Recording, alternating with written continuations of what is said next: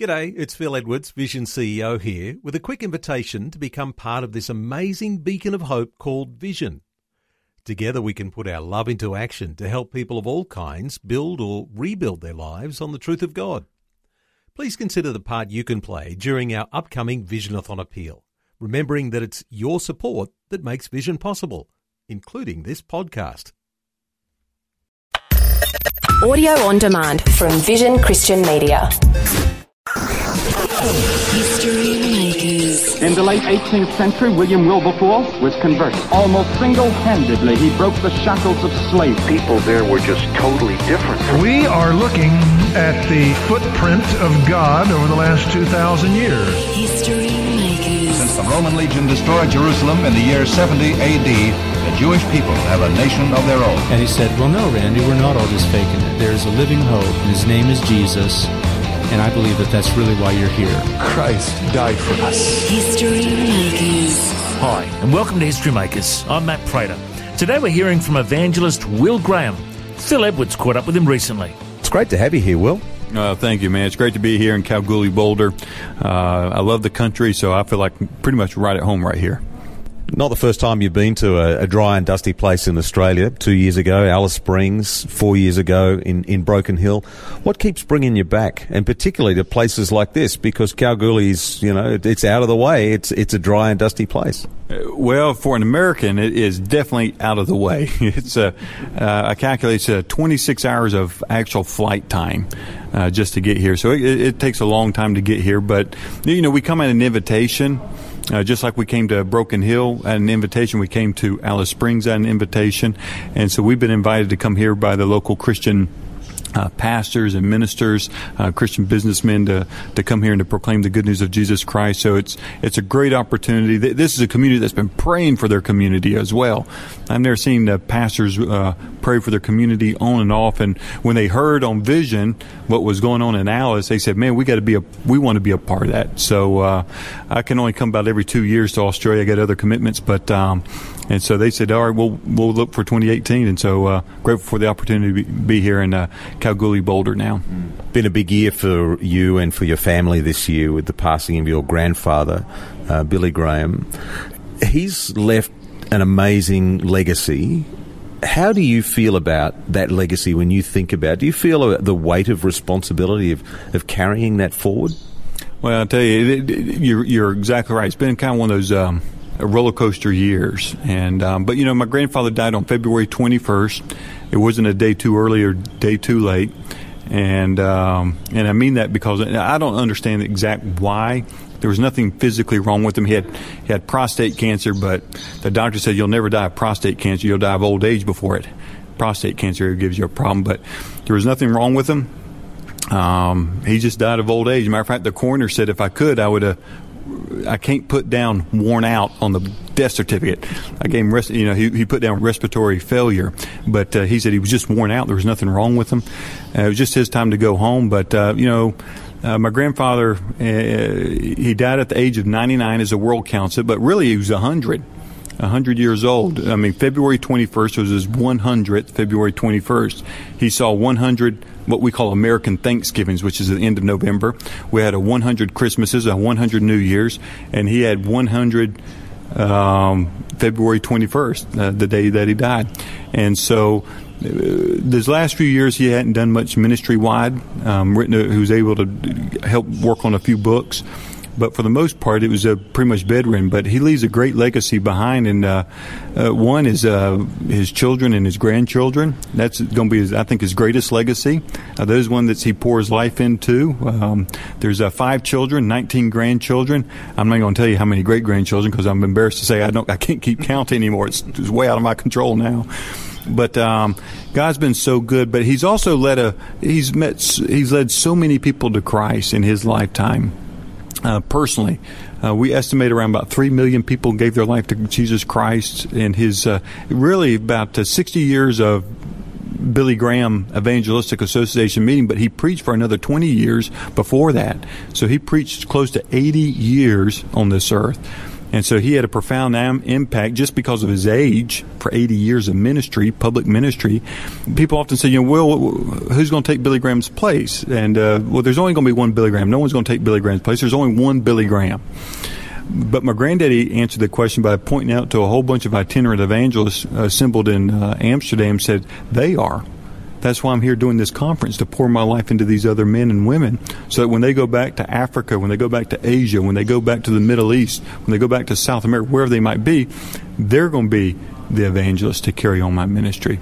And so that's what we see all around the world, and we're so grateful that my grandfather took time to pour his life into so many other people. So when you think about the responsibility that we have, Scripture is pretty clear. Jesus was pretty clear when he said to go into all the world, preach the gospel, make disciples. He was clear that we needed to understand the times. He said, be as shrewd as snakes and as gentle as doves as you go, but not to back away from the truth. When you think about that in the context of the world that is around us, which, especially in the West, is becoming less friendly to the Christian message, how do we respond to that? What should we do? I've just finished reading my granddad's autobiography, Just As I Am. And I learned a lot about my granddad. A lot of it I already knew, but there's some things that my granddad, he was just bold. He was a bold man, and he would get up and proclaim the good news of Jesus Christ at any opportunity that he had a chance. He was not timid, because he goes, I'm God's ambassador. I work for the King of Kings and the Lord of Lords, and he's got my back. I just got to be faithful in representing him truthfully. And so I remember he shared this story when he was down in the South, the southern part of the United States. He was in a hotel. This is back in the 1940s. Late 40s or something like that, and he was staying in a hotel, and there was a big party down at the other end of the hall, and he couldn't go to sleep, so he put his bathrobe on. It shows you how long time ago this is. I'm not sure how many men wear bathrobes anymore, but he goes in there and knocks on the door, and he stands. He's 6'4", and he stands above everybody else and says, he goes, my name's Billy Graham, and I want to address the people. Now, no one who knows who Billy Graham is. He's not famous at the time. And they said, okay. And he said, you should be ashamed of yourselves. Most of your Sunday school teachers are churchgoers, and the way you're acting right now, your pastor would be ashamed of you. I mean, he called them out. And one lady goes, I'm a Sunday school teacher. Another man said, I'm a deacon. And it's like confession time. All these people start confessing their sins. He said he never heard a peep. And he looks back, he says, man, what was I thinking? I shouldn't have said those things. But he was being bold for the gospel, and he used it to tell people and make them repent of their sin. And he was in a bathrobe doing it. And I'm afraid so many Christians feel like we're not bold enough to tell people about Jesus Christ. We represent the King of Kings and the Lord of Lords, and I think that we need to be bold, like my grandfather was bold. And you may not be doing it in your bathroom down in a hotel room or something like that, but when people ask, sometimes we shy away from the gospel. That's when we got to be bold with the gospel, tell them about Jesus Christ, and let God plant that seed or turn that person to Jesus Christ.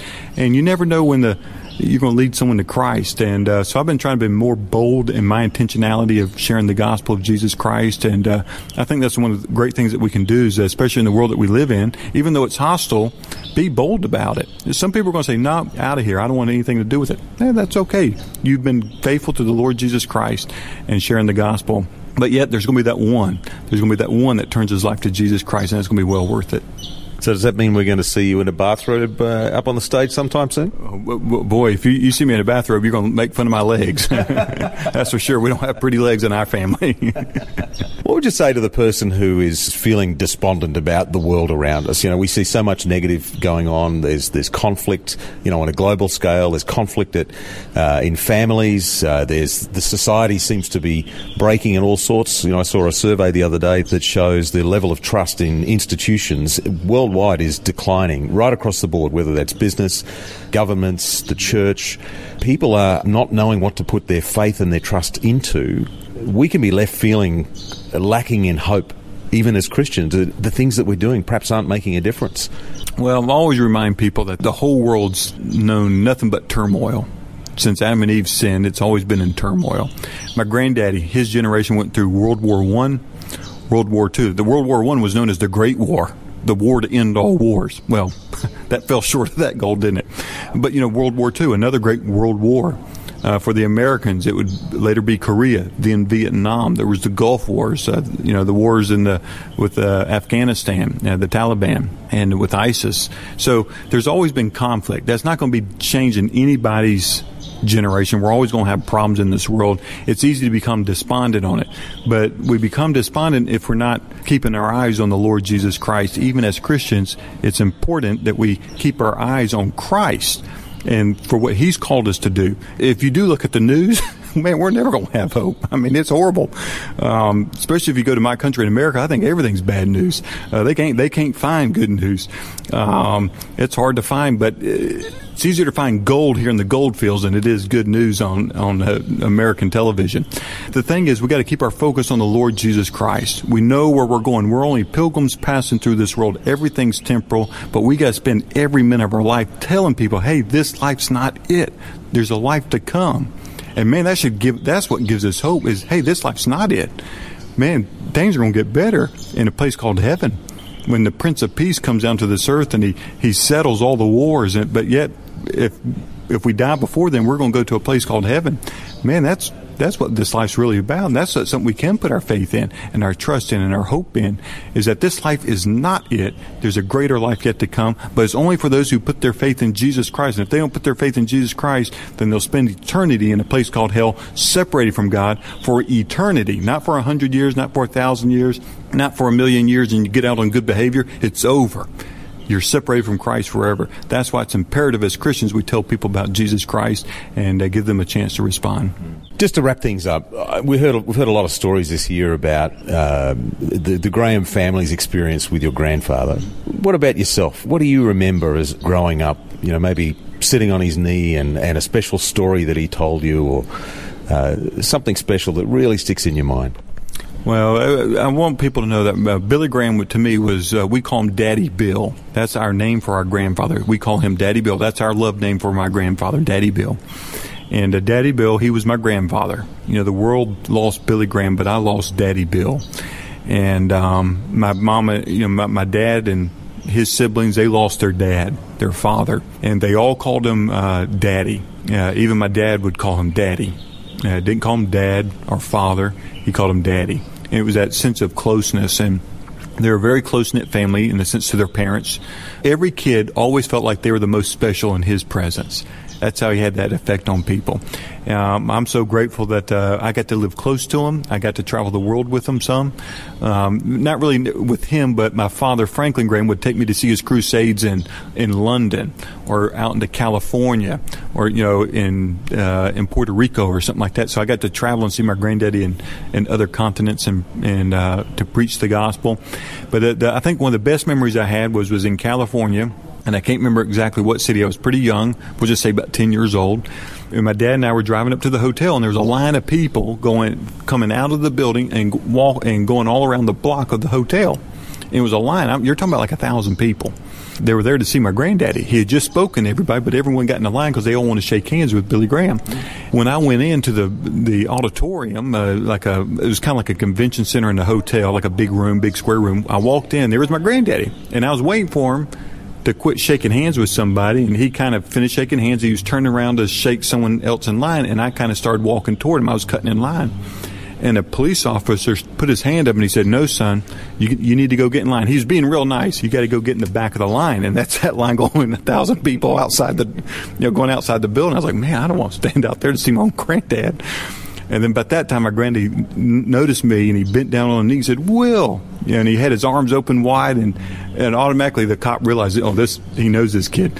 And that was my granddaddy. And I could approach Billy Graham, not because anything I did is, I hadn't done anything, but it's because I was related to him. And I can come before God the Father Almighty. Why? Not because of anything I've done, but because I'm His child. I'm God's spiritual child through the person and the work of Jesus Christ. And so I just remember that right there in front of everybody, my granddaddy stopped everything to hug me in front of this cop that told me no, a line that was impatient with me, and I got to cut line because I knew my grandfather. And the same is true on the spiritual sense. We get access to the Father because of what Jesus Christ did for us, and because we're children of God, we have access to our Heavenly Father. And so it was a great spiritual lesson I learned from my grandfather. He wasn't even trying to teach it to me. It was just something that I learned from him. Thank you so much for sharing some of your life with us, some of your stories with us this afternoon. Really appreciate it. God bless you all. Thank you guys for helping me proclaim the good news of Jesus Christ. Thanks for joining us on History Makers. If you'd like to listen to this interview again, just go to historymakers.tv. There you'll find links to Facebook, Twitter and Instagram. You can subscribe to our iTunes podcast or check out our YouTube clips. And you can find out about History Makers TV. We are a faith-based ministry and we appreciate every donation. You know, the vision of History Makers is to share the good news of Jesus Christ to the nations of the world. If you'd like to partner with us, send us an email, info@historymakersradio.com. God bless you. Have an awesome day. I'm Matt Prater, and why don't you go and make history? History Makers. History Makers is proudly sponsored by Bible League, who serve the local church and other partners around the world by providing Bibles, scripture materials and training to help people meet Jesus. They provide God's Word to a lost and needy world. Bible League plants Bibles in prisons, among persecuted Christians and in poor nations, bringing the love and light of Christ into many people's lives around the world.